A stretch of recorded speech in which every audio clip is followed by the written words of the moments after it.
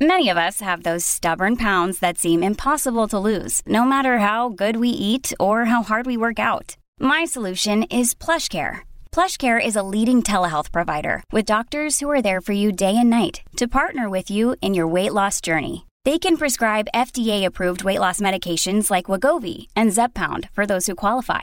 Plus, they accept most insurance plans. To get started, visit plushcare.com/weightloss. That's plushcare.com/weightloss. On this episode of Behind the Headlines, you have questions. We have answers, digging into everything that you're asking about COVID. Shannon Murphy and Justin Hicks are joining us to dive into it, so let's get after it. As I said, our guests today on Behind the Headlines, Shannon Murphy and Justin Hicks, and as always, the Vice President of Content as my co-host. Mr. John Heiner, how are you, my friend? Eric Hulkran, I am doing great, thank you. And you know we've been having so much fun on recent episodes that I almost forgot a pandemic was going on. Just got caught up with my reading. It's still going on. You would also think, you would also think by now that perhaps everyone would know everything. There'd be nothing left to know about COVID-19. Vaccinations, Delta variant, Mu variant, any of this stuff, but there are, and we can tell too from our audience numbers on MLive that readers are still tuned in, still having an impact on people's day-to-day lives. And so today we're going to talk about a new series of stories, a feature that we're started on MLive that is going to get to the heart of that, answer people's questions, and be a public service. So I want to welcome today to our chat. We have a first-time Behind the Headlines visitor, Shannon Murphy, an editor on our statewide team. Welcome, Shannon. Thanks. I'm super excited to finally be here. Well, I can see how nervous you are too. It's like, don't worry, you'll get used to it, and you'll by your 10th or 12th visit, you'll be an old pro. Just like the next guest we have, Justin Hicks. I don't think it's 10 or 12, but Justin's been with us several times. He's a public health reporter on MLive's statewide reporting team. Good morning, Justin. Yeah, morning, John. Thanks for having me on here. And Justin's the guy who's the author. He's the guy who's tracking down answers to readers' questions. But before we get into that, Shannon, why don't you tell us the genesis of this, how we came up with the idea to do this on MLive and how it's going so far? Sure. Well, what we've decided to do is we're finding that we're writing a lot of the same types of stories over and over again, about the Delta variant, about vaccines, who can get them, who should get them, about booster shots, anything related to COVID. We've kind of found that we can't have too much content. We can't have too many of the stories that might be very similar to us since we're in it day in and day out, but people are reading all of this. So we decided to kind of take a look at what else people want to know or what they really want to know about. So we've created an email address. It's covidquestions@mlive.com, where readers can submit questions of things they want to know. And we launched that last week. And since then, it has really kind of exploded. We're getting multiple questions a day. As soon as we put out our first story about that email address, we got multiple questions. This week, we ran our first in that series where we answer those questions. And since then, we've gotten at least a dozen more questions. And, they run the gamut from, how long am I contagious for if I have COVID to, if I've already had COVID, do I need to get the vaccine? And these are questions that in our minds, we've answered multiple times in dozens and dozens of stories over the past year and a half, but people still want to know and they have a lot of questions about them. So we're looking at weekly answering those questions online, and Justin will be also answering them directly to the readers that email in. Well, that's cool. So you get concierge service from Justin. We'll give you direct answers to your questions. And also, I guess as we do this, and since we're actually putting it in the form of a question and answer, when people Google for answers, probably a pretty good chance that our posts will have a long shelf life. And obviously, as conditions change and circumstances change, so will the answers to some of these questions. Justin, what were your initial reactions to the emails you saw? Does anything that surprises you about public knowledge right now about COVID and COVID variants and the boosters? I don't think anything surprises me this long into this endeavor. But there were different levels of questions, from as simple as, I've been in quarantine or in isolation for 10 days. I still have some symptoms. Am I contagious? Where I know an answer to that right off the bat. I don't need to go reach out to doctors because I've spoken with them in the past about it, to questions that, I maybe hadn't thought of, or I needed to follow up myself with one of my health sources to say, hey, I've got a question that I don't really know the answer to. Can you help me out here? And then I can respond back that way. I think a lot of the questions stem around individual experiences. I think if you kind of haven't had COVID, haven't had someone in your household with COVID, or it's been a year since, and you have somebody test positive, you maybe have heard things, but you maybe kind of push them to the background, or you had forgotten something. And then it's like, oh crap, like I've got COVID now. What do I do? How long do I have to be isolated? And so some of the questions are kind of refreshers I think people need, but then some of them are new questions. And I found a couple patterns in questions where it's like, maybe that should be a headline for another story. Hey, Shannon, you've been leading COVID coverage, since it started. One of the things that I notice from the emails I get from readers is disputing information.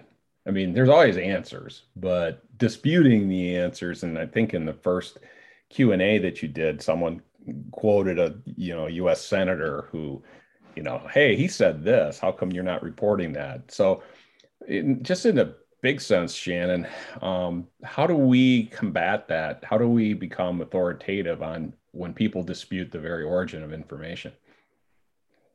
I think a lot of it is that we continue to tell people the facts. We rely on experts who know this stuff more than we ever could, right? Epidemiologists, infectious disease doctors, health officials throughout the state and country. I think part of what we need to do is to continue to combat that, is to continue to tell the science and the facts behind that information. So when Justin was answering that question about why we haven't reported, and I can't remember now exactly what the misinformation was, but that's what it was. It was someone who was using part of facts and then expanding on it with their own opinion. And so, we try as a news organization not to repeat misinformation, but when there's so much out there, I think it's on us to combat it by dispelling it, by using facts, science, and experts to tell what is actually happening and what the truth is. Justin, the thing I see in my emails is they don't actually address what I wrote about or the sources I use. They come back with, but you're not reporting this sort of thing. How do you develop your source list, credible source list, and then how do you combat that you're not telling the whole story? Well, since last spring, I've been reaching out and talking to folks at different hospitals around the state, different health departments. And as I've gone, I've continued to build my list of folks who I can reach back out to, who are experts in infectious disease, in different medical aspects. Some of the folks who are handling the vaccinations themselves, some are handling the trials for the vaccines. And so I've just kind of built this long list. And when we have a story, or when I get a question I don't really know, I can turn to that list of folks and that I've built this relationship with and reach out to them. And I'm not going to pretend to be an expert in anything medical. I didn't go to school in the medical field, but I feel like it's my job to answer the questions by reaching out to the experts who do have those answers. And in terms of the actual, messages, yes, sometimes I'll have a back and forth with somebody who will send me a question or they heard something that isn't true. I provide them with an answer, what the experts are saying, what the CDC says about that. And yes, sometimes they come back with, they don't believe me, or my sources are wrong. And one thing I really like about this project we're doing with the COVID questions is that person may have in their mind what they believe to be true, and they may not take that answer, but there will be other people who have that question who will turn and see, oh, the infectious disease specialist over at Spectrum says this. I'm going to take that over, somebody I know from high school who's posting on Facebook saying otherwise. One thing that I've found throughout this whole crisis is I wish it was as easy as black and white, right? But take, for instance, hydroxychloroquine. When that, President Trump said it was at least suggesting that people could take that to avoid COVID-19 and so forth. You'd like to say it's absolute garbage. This stuff is harmful. It doesn't have any relation to any positive, constructive discussions of COVID treatment. But then someone drags out a study, or they find something and say that was reported in another media source. So how much obligation, Shannon, do we have to be like exhaustive about reporting every single facet of, or do we just try to go in broad strokes, like in most cases X, or the CDC, which is the leading federal agency that is issuing guidelines, says X? How do you handle that? Yeah, that's a good question, because it's tough, because guidelines have changed multiple times for many things throughout this pandemic. I mean, we all remember when at the very beginning, we were told, don't wear masks, save those for the professionals that need them. And then, 3 months later, or whatever it was, wear masks, everyone wear masks. And so people still bring that up. Well, the masks were useless. They said it at the beginning. And so there's multiple things throughout this pandemic that changes. So for us, it's really trying to keep up with that information. I know Justin is always looking into, these studies that people mention, or even new studies that come out throughout, the world, frankly. I mean, I know we've referenced an Israeli study on vaccine immunity several times. So it's really just kind of watching the stuff, but it's also, on us, and I would even say the readers, there's a lot of studies out there that are not peer reviewed, that, it's someone's, not necessarily someone's opinion, but there is not a lot of other science to back it up. And so people will reference those a lot. And I think we have to be really careful as we're looking at those. Where is this study published? Who published it? Who's peer reviewed it? And so we have to really look into that and determine what is most useful for our readers, and what is actually helpful, and what is fact-based to really put out there. So we don't necessarily do everything in broad strokes. There's a lot that we do, but we try to get a little more into things, particularly if it's an issue someone is really, readers are really passionate about or really believe. The latest one was, I'm going to mispronounce it, so Justin might want to help me out here, but ivermectin. I think you nailed it. I guess.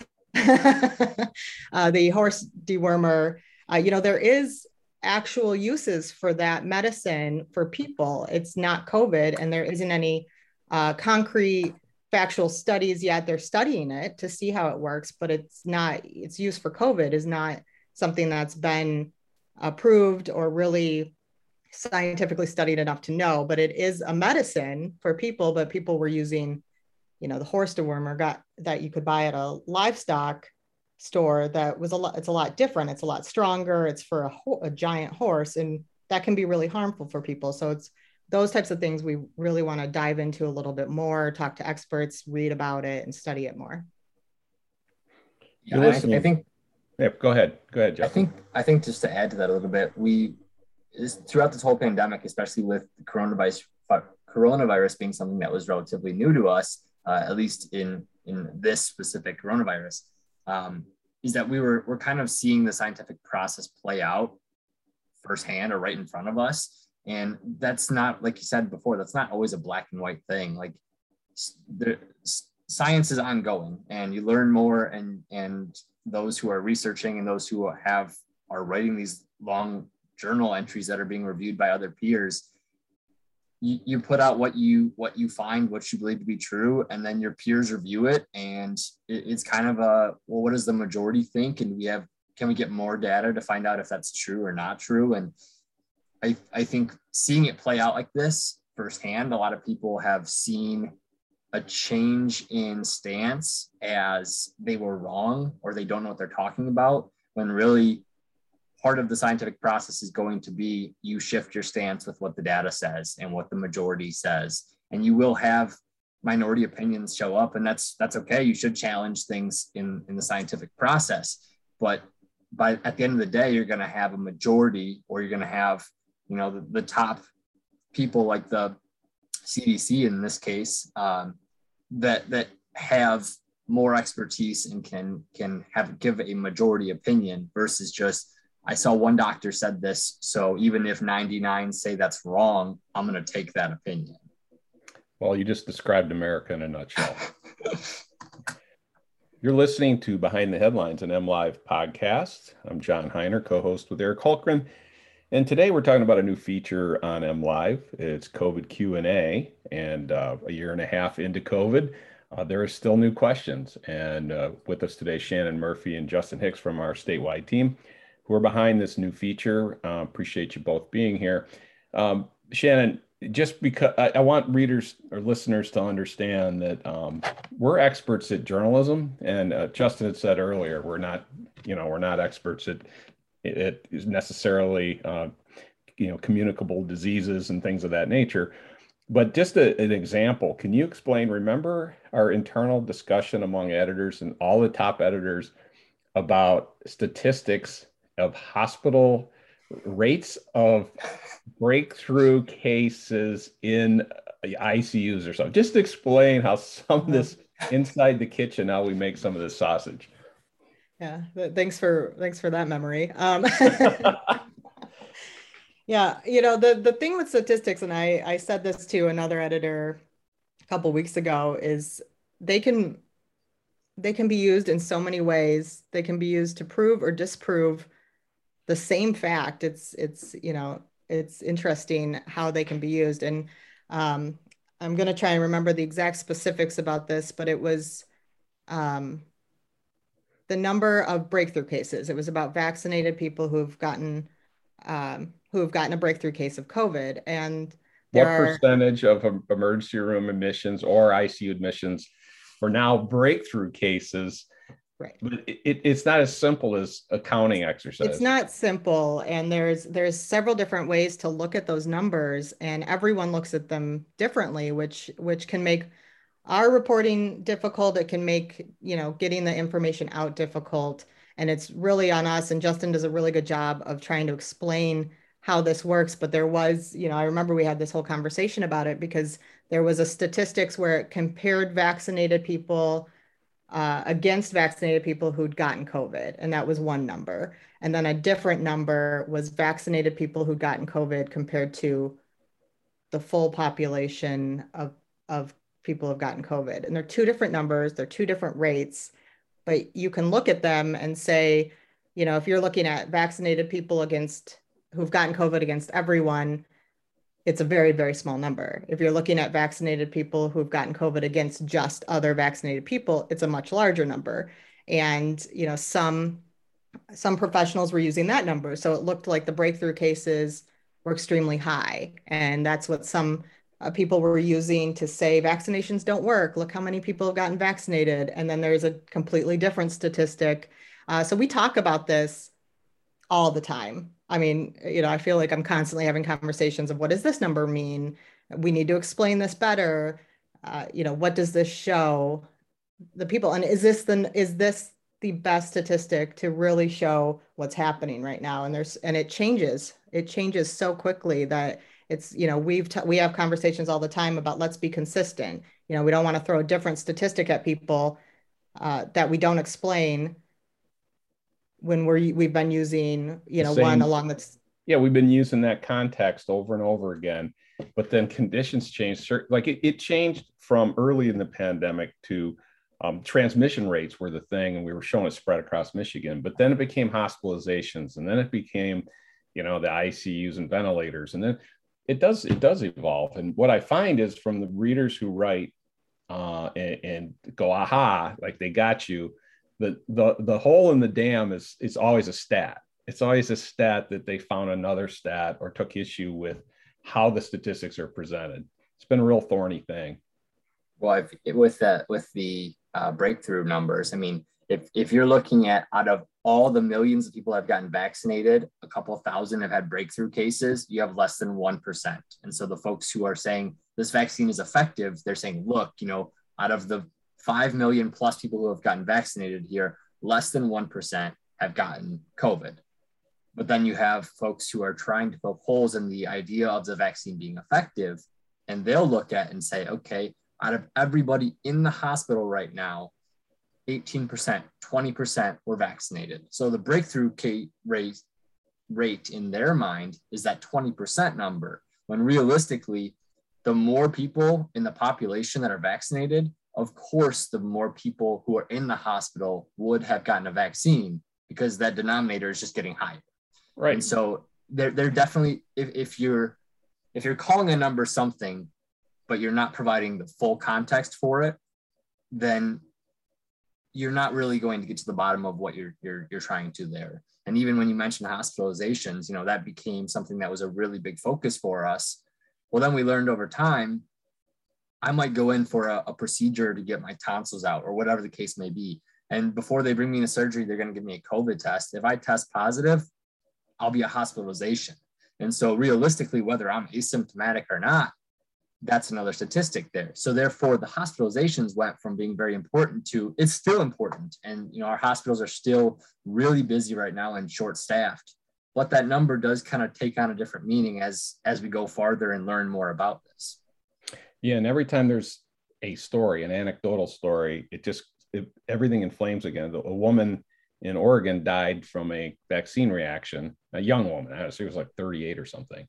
And you could just see the upwelling of, and that's the 1 out of a million. And they said going into it, 1 out of a million or 6 out of a million or whatever are going to have severe reactions, and that sort of thing happens. So I want to note this morning, I was reading the New York Times morning newsletter, and they had a piece, I don't know if you saw it, but it was kind of a long piece about discussing what we know and will never know about COVID. And the writer kind of threw their hands up and said, we're never going to really know hard answers to these things. And that may or may not be true. We'll never know everything. But I want to give you both credit for endeavoring to find out what the best knowledge we have at the time, in this ever evolving story. I threw my hands up a long time ago because it doesn't seem like it's going to end. But, it's our job. It's our job to explain and to report. So, going forward, how long do you intend to stay with this, Shannon and Justin? I wish I could give you a solid answer there. Last spring when it started, I thought it would be 3-4 months that we'd be doing this. And, we pulled a lot of people onto our statewide team to help with coverage. And it was, it's just temporary, it's just a few months, and then we'll be back to normal. And now that we're, a year and a half in, I think this will be something we're reporting on for a very long time. It will change on, how we're reporting it and what is happening and throughout the time. But now that especially that coronaviruses in general are more well-known among the population. I mean, there's so many of them, right? This is just one coronavirus. I think we'll see more, we'll see different types, and people will still be interested now a little bit more in infectious diseases and how they impact the population.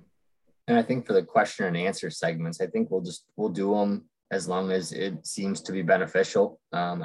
I've found that in responding to the individuals who have sent questions, in addition to posting them, we've had more people see the answers on our posts, obviously, but I've gotten some good feedback from the folks who have gotten a response that, they do appreciate it. And there's a lot of information out there. So if you can kind of send specifically what they're looking for, it kind of helps. They're not as overwhelmed with, there's so much information out there, where do I start? And so I think as long as there are questions that seem to be common and popping up, it's useful to do these Q&A posts. And, occasionally we'll have stories where, just one of the questions, or the fact that we had 4 questions on the same topic, might lead us to do a story on that and say, okay, clearly this is a common thing. Let's get some experts to weigh in on it. And let's try to answer this question for those who haven't sent emails in. So I think it'll be useful for a while. And then, if the questions die down, or if, we kind of COVID dies down, maybe we'll move on to the next thing. Yeah. I look forward to when we have to do Q&As on local downtown development authority taxing districts. I'll welcome those days back again. Justin, Shannon, thanks so much for joining today, and thanks for your great work on COVID Q&A and the larger COVID story that you've been on for years. So thank you very much. Thanks, John. And there they go. Big thanks to Shannon and Justin for answering all of our COVID questions. And if you have more, just head to mlive.com. And if you like what John and I are doing, like, subscribe, and share wherever you get your podcasts. Till next week, he is John Heiner. I am Eric Hultgren, and this is Behind the Headlines.